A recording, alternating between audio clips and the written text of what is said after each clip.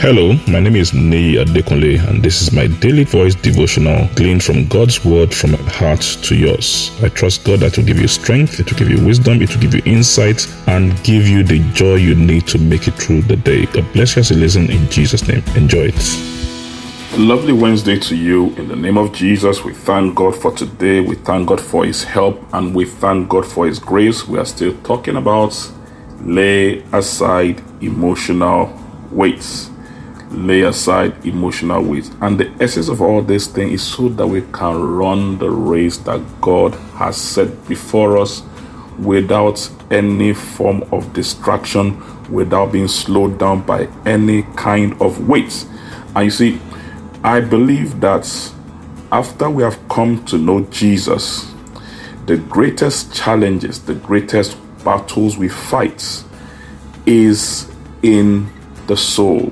Is in the soul. Yes, the spiritual one is there, but it's manifested majorly in the soul, and the soul is made up of the mind, the will, and the emotions. So when we're talking about laying aside emotional weights, really we are talking about laying aside those weights that target our soul, that target our minds, and weigh us down. If you read back in Genesis chapter 3, from verse 7, the first thing that happened when man fell, when he fell from the place God had, put him, into sin and all that, the first thing that happened was in his soul.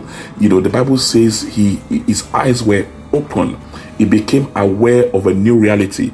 His soul saw a new reality aside from the kingdom of God, and it was a kingdom of darkness. And from there, everything began to go down. So we are trying to address the emotional weights. We are looking at the root problem right in the human soul. The great Christian sage and statesman, Reverend E. Hagen, wrote a beautiful book, and it was also, a message he preached titled Right and Wrong Thinking. I was able to read that book, amazing book.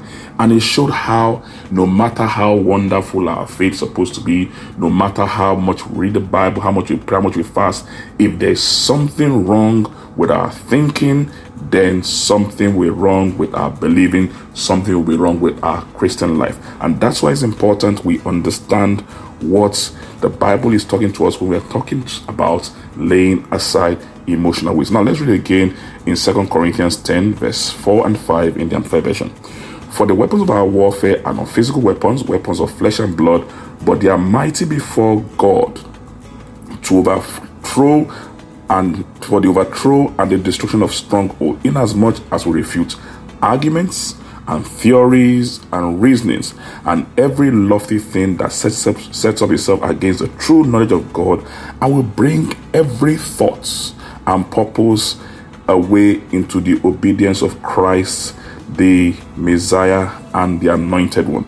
So Paul is talking about the fact that, listen, the way to really carry, the thing that the devil used to hold us down, these strongholds that weigh us down, they are not tangible things, they're not physical things. They are things that manifest in arguments, and arguments are disputes, they are contentions, they are theories, those guesses, reasoning, the things that we analyze, wrong ideas, wrong imagination. And he said, every wrong thought. And he said the idea is to bring all these things together and make them obey the word of God. Paul understood this. Paul really understood this, because remember the story of Paul. Paul understood the place and the danger of wrong arguments. Now, in 1 Timothy 4 and 7, the New Living Translation, Apostle Paul says this. He said, don't waste your time arguing over godless ideas. Don't waste your time arguing over godless ideas. Paul and Barnabas had an amazing ministry, but a silly argument separated them. And if you read the story at the end of their life, they both knew that argument was completely unnecessary. One of the ways negative emotion, negative weights manifest is in wrong arguments.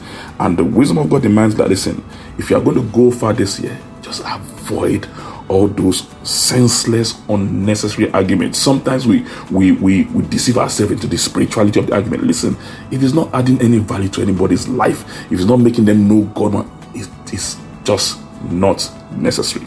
So you need to look at your life.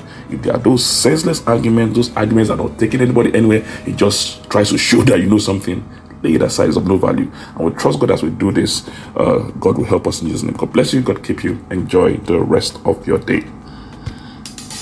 I'm sure the word you heard today has been a blessing to you. The way we maximize God's word and the effect of God's word in our life is by putting it into practice and by sharing it with others. Please ensure you put this into practice and please share it with others. And I trust God that the full benefit of the word will be seen in your life in Jesus' name. Thank you very much and have a wonderful day.